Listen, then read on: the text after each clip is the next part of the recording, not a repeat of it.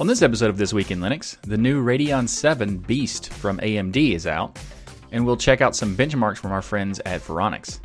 A new version of KDE Plasma is coming out soon, in just a couple of days actually, so we will have a look at what is coming in KDE Plasma 5.15. We also got some new app releases from LibreOffice and Flowblade, and there's a bunch of distro news this week from Fedora, System Rescue CD, Red Core Linux, and some new distros, or at least new to me, Linux Kodachi and Refracta. Later in the show, we'll cover some gaming sales for Humble Bundle and Steam, and all that and much more coming up. I'm Michael Tunnell with Tux Digital, and this is your weekly source for Linux GNews.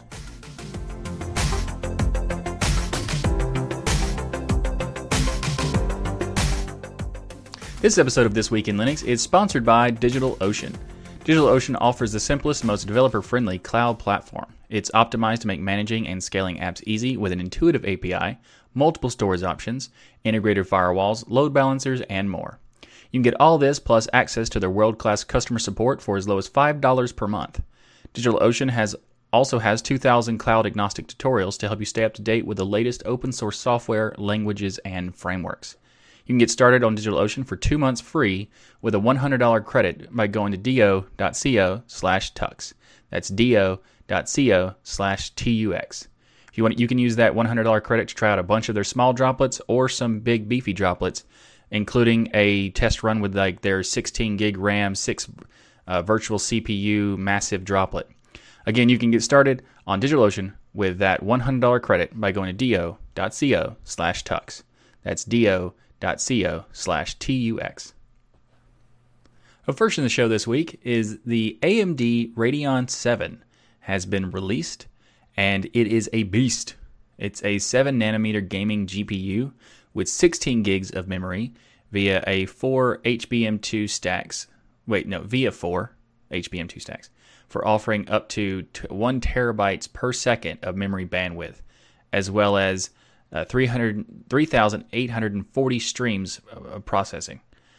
Now, you can actually boost the clock up to even higher with a 1.7 gigahertz essentially. And what's really cool is that because it came out, of course, Phoronix did a benchmarking, just a plethora of benchmarking on this new hardware. And there was an announcement from AMD saying that there was going to be better than the 2080, and a lot of people didn't believe that. But it is, by a significant portion. So Phoronix testing showed that the Radeon 7 is 12% faster than the GeForce RTX 2080, and has a 52% improvement over the compute performance when you compare it to the RX Vega 64. So this is a beast of a graphics card. Now, one quick note is that the RX 2080 Ti did do better than the Radeon 7, but the 2080 Ti was 13% better performance-wise and cost twice as much. You're looking around anywhere between $1,200 to $1,500 for that card versus the $699 of the AMD Radeon 7. So 13%, twice as much money. It's okay. You can keep that 13%. But what's also really cool about this is that this is probably, I don't know if it's the actual first, because I think AMD has done it before, but this is one of the first I've known of, that are these gigantic flagship GPUs that has been released, where it has day one Linux support. So the drivers, the open source drivers for AMD are available in the kernel with the 4.20 kernel, and also the 5.0 when that comes out. But the 4.20 kernel has it, as well as using the latest version of Mesa drivers. You can have full support of the Radeon 7 day one. That's awesome. This is why I'm a big fan of AMD, because, NVIDIA is like, yeah, we'll get to you. But AMD actually puts effort into it and does the open source stuff. I currently don't have an AMD because I bought my computer before AMD was, re-envisioned to do this open source structure, but I can't wait to get a new computer because it will be AMD. Anyway, it's not technically available right now with most distros. If you use a rolling distro like Arch, then you could probably get access to using it with the 4.20 drivers, because they're really quickly, or the Arch and OpenSUSE Tumbleweed will probably have it. But if you wanted to use it for Ubuntu, Fedora, or distros like that, you'd have to wait for probably the next release, like Ubuntu 19.04, Fedora 30, to get the latest version of the kernels. I'm not really sure which kernel they're going to be pushing. They haven't really announced specifically, but there will be at least 420, and at that point, there will be support for the Radeon 7.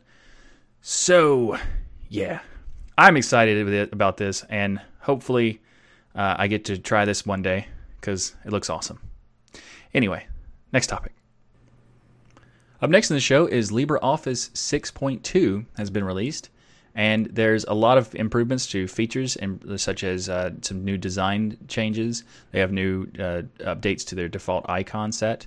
They're also making a new icon set with SVG-based icons. That's currently in the experimental features section, so I'll have the link in the show notes where you can show you how to set it up, but you have to activate those in order to get it. But this improves the sharpness of the icons on the toolbars for like high DPI displays. They've also added better compatibility with Microsoft Office documents, which is basically every time they make a new release, they improve those compatibility because that's pretty important. It also has improvements to the OOXML and the EMF handling for these types of documents, as well as gaining support for OOXML agile encryption and HMAC verification. But probably the most important thing is the new notebook UI. Basically, it's a ribbon-style UI. Now, it's not on by default, but it is available by default. So if you go into you can go change the settings, and you can choose between 3 different styles of UI. There's the tabbed, the groups, and the contextual UI interfaces. The tabbed one is very similar to the way that the Microsoft Office ribbon UI is in appearance and function as well. Like, they're very similar. So the tabbed one is kind of based off the ribbon, and then they have the groups and the contextual ones that are modifications to the idea of the ribbon UI. And also, there's just an interesting side bit is that they have this new support feature for having an image of a handwritten signature to be applied to the signature lines of documents. So that's a pretty nice, convenient feature. But yeah, if you're interested in checking out the latest version of LibreOffice 6.2 to check out the new Notebook Bar UI, you need a better name than Notebook Bar. Oh, anyway, so I'll have a link to the latest release of LibreOffice in the show notes. An interesting piece of news is that the Raspberry Pi Foundation has started a retail store, a brick and mortar store for the Raspberry Pi and all of its accessories and different devices. So you can buy Raspberry Pi products and accessories and books. So like you could get development books, or you could get accessories like mugs or plush toys or all kinds of stuff like that. It's an interesting thing that you might be wondering why. And that's a good question. I don't really have an answer for that. But it is kind of cool in the idea that you could have someone who's not familiar with the Raspberry Pi who could kind of like just walk in and try it out and experience, what you could do with the Pi, because they have these displays where they have monitors connected to a Pi, and you can just kind of use it and see how it works, as well as some other instances where they have the Pi hooked up to some TVs for demonstrating different pieces of the Pi can do, as well as some boards that are, I don't think they're accessible as far as like doing GPIO stuff, but they do have examples that you can check out. So it's pretty interesting. So I like the idea. I don't know really why, but I think it's a fun thing to do. Like, why not, I guess. And if you were interested, the store is only one of them, and the store exists in Cambridge, UK.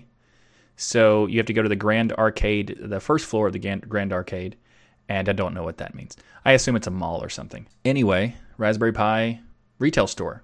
If you are anywhere near there, check it out. And if you are, send some videos of the experience. You should actually post up on social media or YouTube or whatever, because that'd be really interesting to have like a walkthrough from just a individual's perspective rather than the Raspberry Pi Foundation themselves. So there's that. Up next in the show is to carry on with the video editor talk conversation we had last week. There's a new video editor, or a new version of the Flowblade video editor. 2.0 has been released. It has a new custom GTK3 theme, and it has a new configurable workflow, which is really nice because a lot of people want to have custom layouts for how they do their workflow, so it allows you to change different things.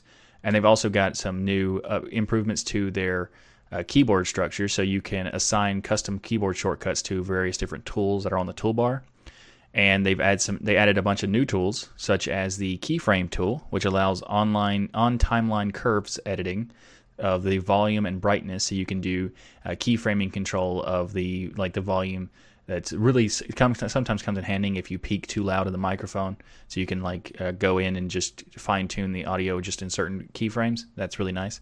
They've also added a multi-trim feature, which allows you to trim, roll, and slip clips via just one tool. And they've added this new ripple trim mode, which is kind of interesting because the way they describe it is saying that when you trim something out of a clip, it will leave an out-of-sync structure with the rest of the tracks. And the ripple trim mode will automatically adjust that cut point to try to keep everything in sync. So that's interesting. They also added some new compositors, so you can now use alpha channel data with images. So if you have a transparent background image, you can combine them together over multiple tracks. And it's just pretty interesting. I haven't tried Flowblade myself in a very long time, so I don't have an opinion on this particular release, but I do look forward to trying it out soon. I did last week. I talked about how I was going to use Olive to edit the episode. I did not do that. I mean, I tried. I spent a little bit of time, like an hour or so, but their workflow for Olive is not really quite there yet. And to be fair, Olive is an alpha stage application, so I didn't really expect it to be a very seamless experience. But I had a time crunch, so I had to just switch back to Kdenlive and get it done. So next time when Olive gets a new version, I will check it out and see. I'll just try it without using this show as a case in point, because if this is a time crunch editing, so it's better to just use any other type of video and see, experience the different editors that way. So that's what I plan to do with Olive next time, and also Flowblade. So if you want to check out Flowblade for yourself, I'll have a link to it in the show notes. Up next in the show, the KDE Plasma Mobile team, or the developers of the Plasma Mobile team, have actually done an AMA on Reddit, on the r/Linux subreddit. And there's 7 developers of the team participated in this AMA, and there was a lot of interesting questions. And also what's really cool is that even though, sometimes you'll see an AMA and one question is asked and then one of the people in the team answer it. In this case, most of the questions were answered by a variety of different people from the team and their own perspectives, as well as as far as officially on the debate on the behalf of the team. So the individual and the team answers were there. So that's definitely worth checking out if you're interested. But first we're going to talk about a couple of these questions that I found really interesting. First, they said, what is the relationship between Plasma Mobile and KDE Neon going to be? And they said that the Plasma Mobile team provides the KDE Neon-based root file system. So in some way, that the Plasma Mobile project is actually downstream for the KDE Neon. So that's pretty cool. And they said, are there any plans to support devices like the Raspberry Pi or the iMX8, or plans to support the Librem 5 and the collaboration with Purism on the Librem 5? So first up, they said, we do plan to support devices like Raspberry Pi and the iMX8 dev kits. And they said they're working on bringing Plasma Mobile to those particular pieces of hardware right now during their development sprint that they're having. Well, right now. They did the AMA during their development sprint. So that's pretty cool.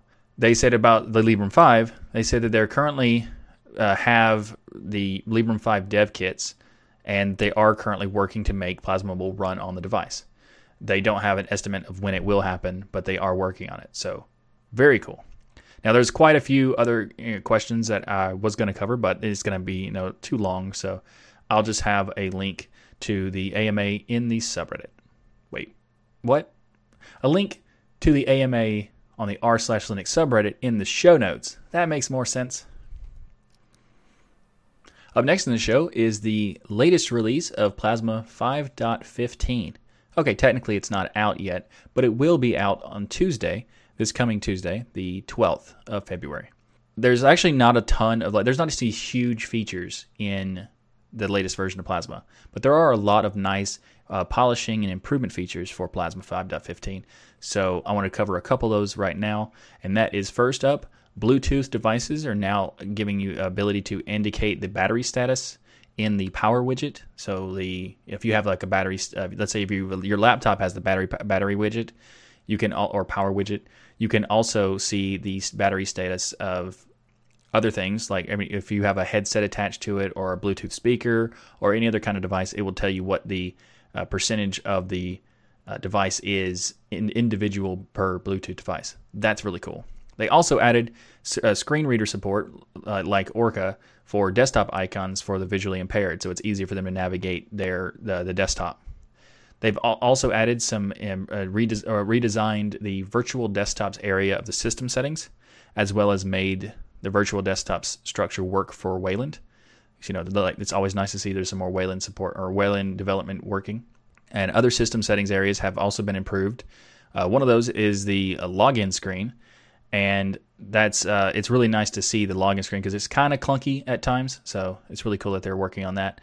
And the Firefox 64-bit version can now optionally have new native KDE open save dialogues.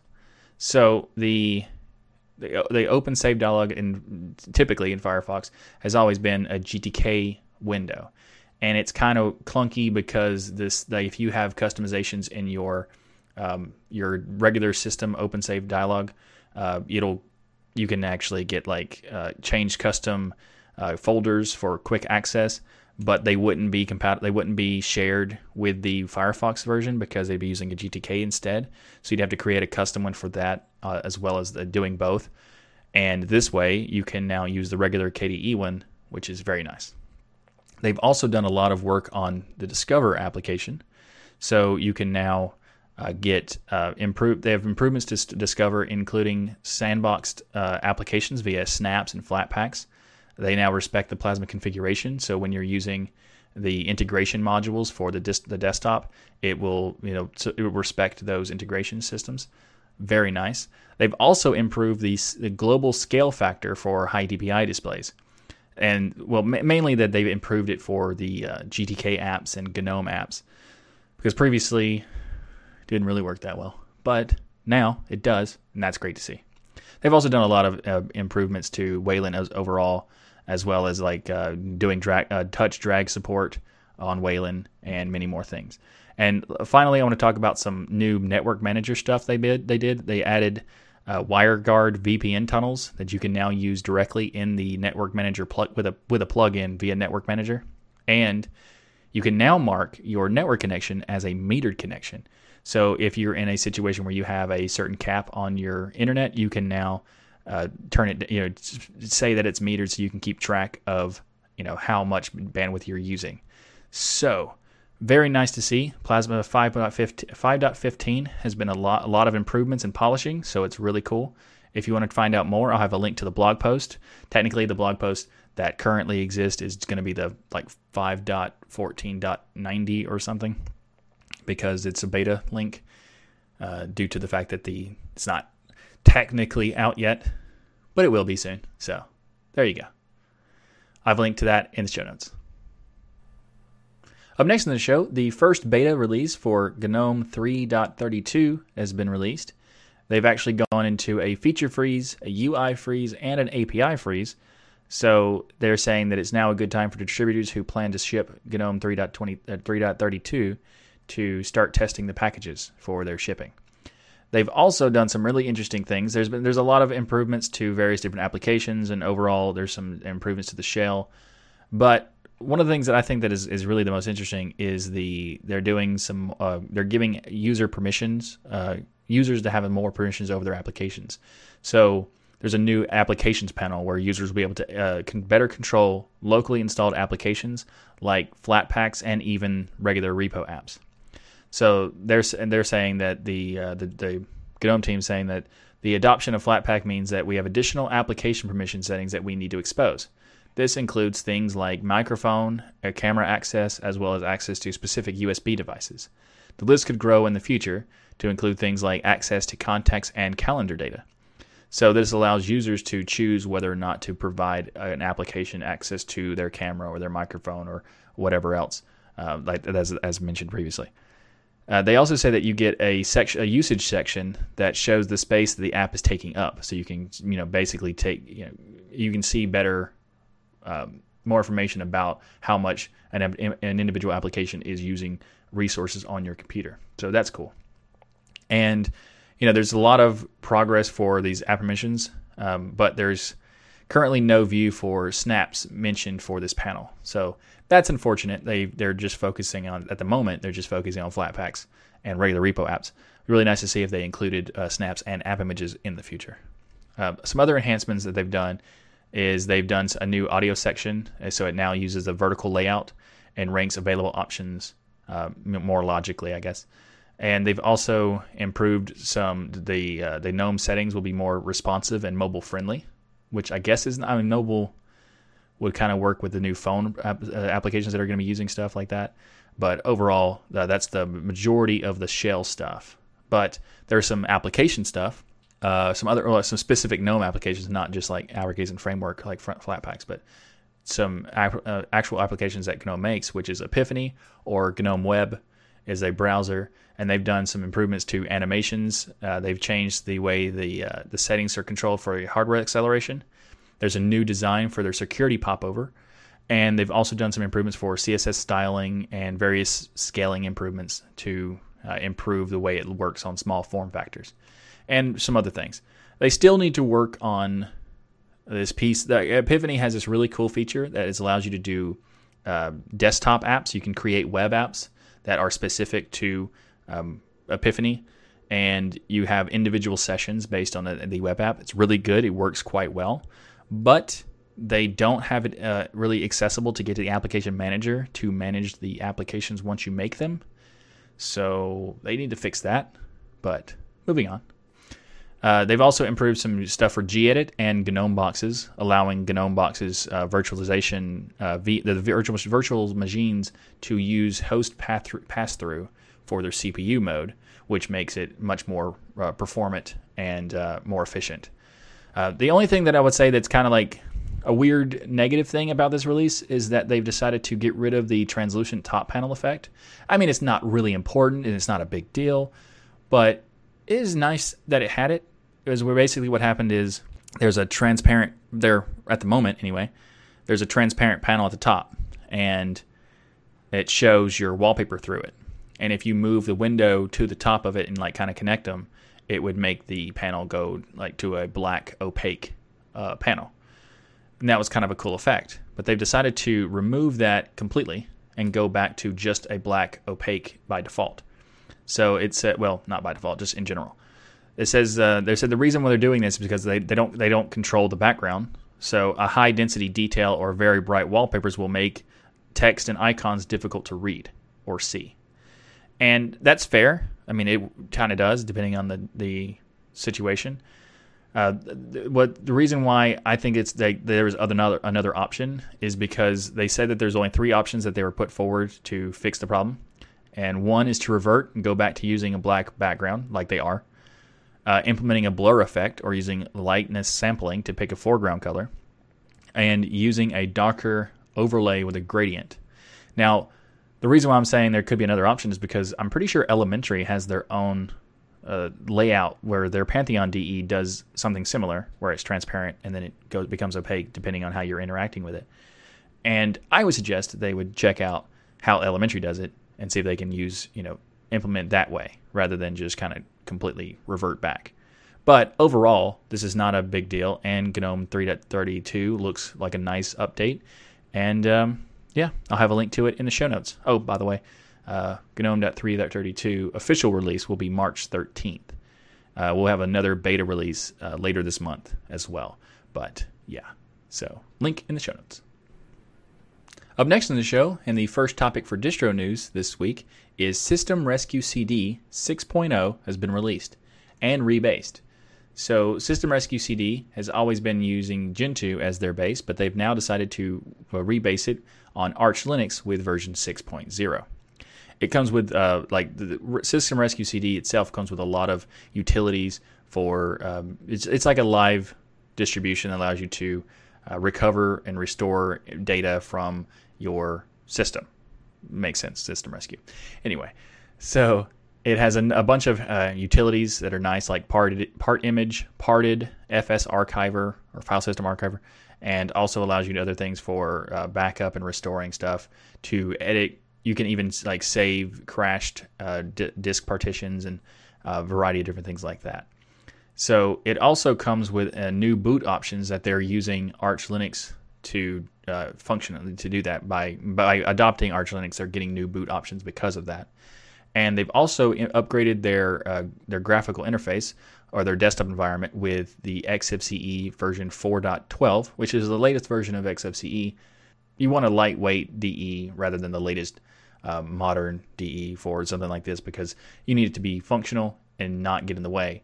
And this is a good option to use XFCE for that because that way they don't have to constantly get updates to their new versions. But they have also updated the latest version of Xorg Server, and they've adopted the recent long-term support kernel of Linux 4.19.20. They've also done some interesting things that they've dropped 32-bit support. So if you wanted to use this, you would need to have a computer that supported 64-bit, which kind of makes sense because 64-bit has been the standard for many, many years, and 32-bit is essentially dying out. So I understand their decision. They've also reintroduced the auto run service, so you can run scripts automatically at boot time, which is very nice. So if you would like to check out the latest release of System Rescue CD 6.0, I have a link to it in the show notes. Fedora has been looking into redesigning their logo. There's been a blog post by Maureen, I think that's how you say it, Duffy, for the Fedora design team, and they've been working on refreshing it. So they've posted a really, really detailed list of what's been going on through the different iterations of their changes and why they're making these changes, what's like motivating the reason to change it, and many other things. It's really interesting if you're curious about how this process would work on a big scale like Fedora. And they've also said, the reason I wanted to put it in here is because they said that they would like to get feedback from the users. So if you were interested to provide feedback to their designs, feel free to do so. But they did want to note out that it is not a voting system. They're not voting on which ones to use. They just want you to give your opinions about what you like and don't like for the various different options. So if you are interested in doing that, I'll have a link to that in the show notes.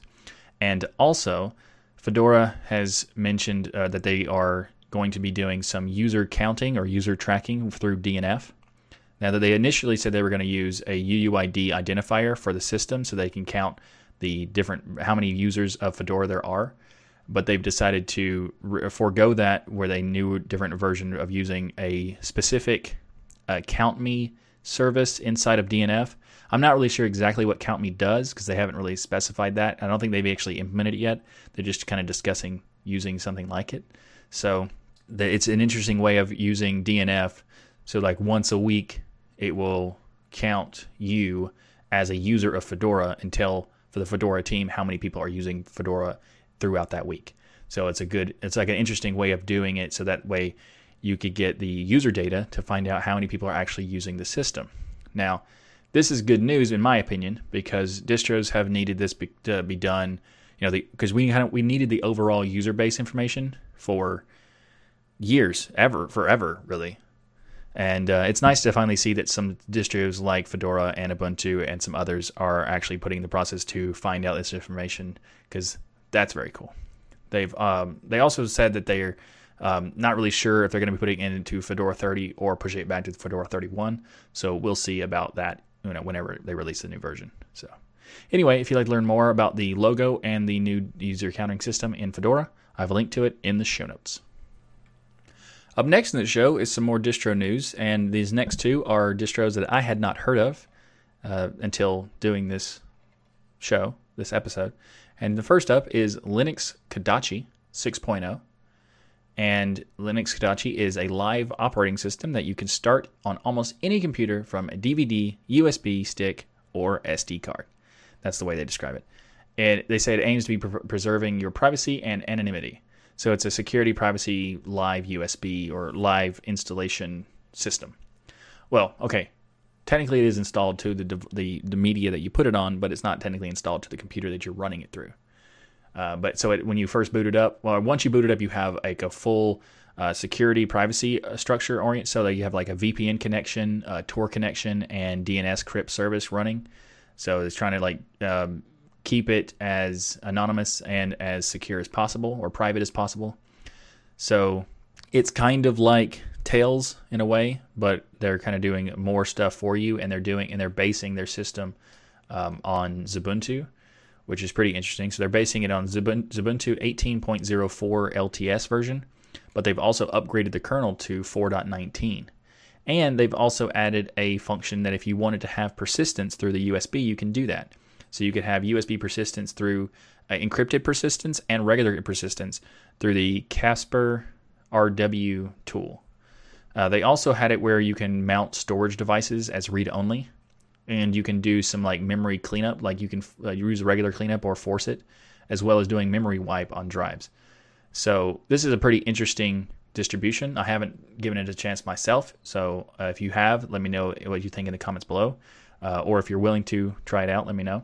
But I would say there's no recommendation here because I've never tried it myself, but just want to point that out. Anyway, it looks like an interesting distro, so if you're interested in checking it out, then I have a link to Linux Kodachi 6.0 in the show notes.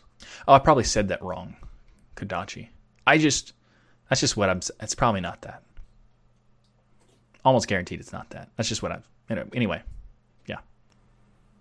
Up next is another distro the second distro that I hadn't heard of until now, and that is Refracta 9.0. And Refracta is based on Devuan 2.0, the ASCII version, the ASCII codename version. Refracta is based on Devuan, and Devuan is based on Debian. The difference between Devuan and Debian is that Devuan is essentially it's a Debian without systemd. But it also means that there's some old packages inside of their distro, and Refracta inherits that as well. So the current version of the current kernel that Refracta has is 4.9. So it's a little old, but it's in the old Debian, the old stable version for Debian, which then Devuan has, and then Refracta inherits. But they're using sysvinit, so if people who don't like systemd, this might be an option for them. There are other distributions that also don't use systemd. If you are interested, there's a variety of those. But it's an interesting thing because they installed everything as individual pieces rather than a meta package, which is the normal. So it makes it possible to more easily remove individual parts of the system. They also have custom stuff for Refracta Snapshot and Refracta Installer, which allows you to make your own custom live ISO from the installed system. So you can install Fracta and then make your own version of Fracta via those tools. So there's a lot of interesting things that they're doing with this, and it's mostly open source software by default, but if you want to get like the wireless firmware packages, you would need to use the non-free things, but they do provide those as well. So, I think this is interesting. If you would like to check it out, I'll have a link in the show notes to Refracta 9.0. Up next in the show is a distribution I have heard of, and that's Redcore Linux. This latest release of 18.12 has been released, and this distribution, or this release for this distribution, is giving users more power of Gentoo, as they're saying, and they say that it's going to be more like Gentoo than any other releases before it. So they have a new Grub theme, and they have updated versions of KDE frameworks and KDE apps. If you haven't heard it before, Redcore Linux is a Gentoo-based distribution that offers LXQt and KDE Plasma implementations for their desktop.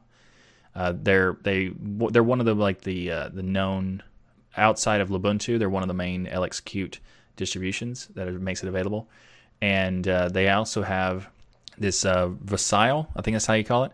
It's a versatile advanced script for ISO and latest enhancements. So they created this to get new benefits to the latest version of Red Core Linux. So you can have you can have a new function inside of this tool called Adapt, and it will detect how many CPU cores are active on your system and adjust Portage's make ops variable according to what your system has, so you can do the compiling a lot faster without having to manually set it up. You can just use this tool to improve and enhance the script building. So that's very nice. They did say, as a note, that there's a lot of changes under the hood, like a lot. So this release will break backwards compatibility with previous releases. You can do an upgrade, but they recommend to do a fresh install instead because the upgrade could take a few hours to finish. So if you should make some backups. If you are using Red Core, you should make some backups before you install the new version. Or you should do fresh install because it'll be a lot less painful. Because, why would you want to wait a few hours to do an update? They've also done many other fixes and many other improvements, and I'll have a link to their full changelog in the show notes for Red Core Linux 18.12. Next in the show, Google has announced that they're open sourcing their project or tool called ClusterFuzz. Fuzzing is an automated method for detecting bugs in software that works by feeding unexpected inputs to a target program. So you're kind of trying to force it to experience bugs by just giving it a bunch of nonsense to make it kind of just fall apart, and you see where the bugs are that you can fix. So that's what fuzzing is for. So in this case, software projects written in an unsafe language such as C or C++, and this is their wording, fuzzing is a crucial part of ensuring their security and stability. So ClusterFuzz has found more than 16,000 bugs in Chrome and more than 11,000 bugs in over 160 open source projects that use the OSS Fuzz tool. They haven't really specified which projects that they're talking about, but it's really cool that they're doing this because ClusterFuzz provides end-to-end automation from bug testing or bug detection to triaging. So you'd say, for example, if it sees a bug and if that bug already exists and has already been reported, it will not do a duplication structure. It'll triage it, detecting that it already exists, and just kind of throw it away to not have multiple of the same thing. And it also has automated bug reporting and many more things. So it's pretty cool because it even has automatic closure of bug reports depending on if one of the features have been fixed or not. So it's nice to see Google making something that doesn't steal your privacy. That's nice. So, but ClusterFuzz does look pretty cool. I do like the fact that they're creating these tools and also open sourcing them, because it's very important that these kind of things are available, because this could be really useful to a lot of projects. And I'm glad to see it. And if you would like to learn more about ClusterFuzz or this, I'll have a link to the blog post for this particular release in the show notes. Up next in the show is some new Humble bundles that are out. Now, we're going to talk about 3, and 2 of them are books, 1 of them is games. So we're going to start off with the games. The Paradox Games bundle has games like Crusader Kings 2, Magicka 2, Age of Wonders 3, Europa Universalis 4. I probably butchered that one. And it has also some DLCs for these games too. So if you like those types of games, then you might want to check this out. There are also some other games that I didn't list because they're not native to Linux, but they might work with Proton. I didn't try them, so I don't know if they do or not. But this particular bundle is available for over a week still. So if you are interested, I have a link to it in the show notes. And also is the Game Industry Books bundle, or the getting started in the games industry. So it's a bunch of books that allow you to learn how to do game development, as well as having a collection of interviews from great game designers. It has books for the Indie Game Developer Handbook, creative character design, 3D game environments, and all kinds of things for techniques and stuff. It's pretty interesting, and it also has a little bit over a week for purchasing it if you were interested. And finally, for the Humble Bundle, programming cookbooks. Now, this one I wanted to specify. The reason I'm specifying how much time is left is because this one has only a couple days left. So if you are interested, you need to do it sometime before Monday. I think it's like Monday noon-ish Eastern time is when it's no longer available. Not totally sure on that one, but it's sometime Monday. So if you are interested in checking it out, I'll have a link to it in the show notes. But they have cookbooks for regular expressions, Perl, PHP, Android, JavaScript, Arduinos, Raspberry Pi. It also has some other like scripting languages like Bash, Scala, Python, and even some Docker cookbook to learn how to make Docker applications, and many, many, many more. So if you are interested in this kind of thing, this is one of the things. One of the bundles I'm mostly interested in is the programming one. So anyway, if you are interested, I'll have a link to that in the show notes. And remember, you only have a couple days for that, so be sure to if you are interested, be sure to get it quickly. I'll have a link to that to all of these bundles in the show notes. And before we move on to the next topic, I want to clarify that the links in the video description and the show notes are affiliate links. So if you do decide to purchase the Humble Bundles, please use those links because we give a commission to the Tux Digital channel from Humble Bundle if you were to do so. So I would appreciate that. Anyway, moving on, next topic. And finally this week, we're going to talk about this new game that I've been playing recently thanks to Destination Linux host Ryan. He challenged me to play this game, and it is very fun. It's ridiculous and fun. So if you as a kid, you remember like playing with the green and tan Army Men plastic toys, they now made a game called the Mean Greens Plastic Warfare. Or essentially, you are Army Men battling each other on a variety of different silly things like sandboxes or kitchens, counters, and you can like there's just, it's so ridiculous. It's awesome. There's also an aquarium map. Anyway. So it's currently, they've dropped the price down to $4.99 on Steam. So you can that's the normal average price. However, they're currently doing a discount right now. So if you were interested in playing this game, you can currently get it 70% off. I think it's like $1.70 or something. So if you wanted that, you could try it out really much cheaper. But that deal is only available until sometime Monday morning. I don't remember again.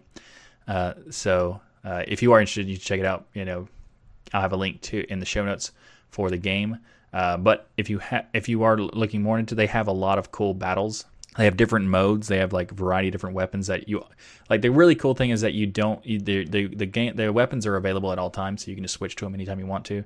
So everybody has like you don't upgrade your weapons and get better weapons, and then some people have like ridiculously overpowered weapons. Everybody has the same thing, and it's just like an all-out just brawl type of thing. It's really cool. I like the idea of it, and if you would like to, we'll be playing this game sometime soon, within the next week or so. I don't really know when exactly, but we're going to do like a community stream or a community game of Mean Greens Plastic Warfare. So be sure to join the Tux Digital Discord server and Tux Digital Telegram group by going to tuxdigital.com/discord, tuxdigital.com/telegram, and join in the game.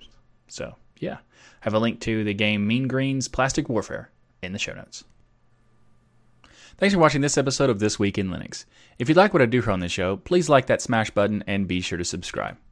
If you'd like to support the channel, we have multiple ways to contribute via PayPal, Patreon, and many others. You can learn more by going to tuxdigital.com/contribute. Or you can order the Linux is Everywhere t-shirt by going to tuxdigital.com/Linux is Everywhere. Or if you're in Europe, you can go to tuxdigital.com/Linux is Everywhere EU for shipping inside of Europe. We also have ways you can contribute without any cost to you by using our affiliate links.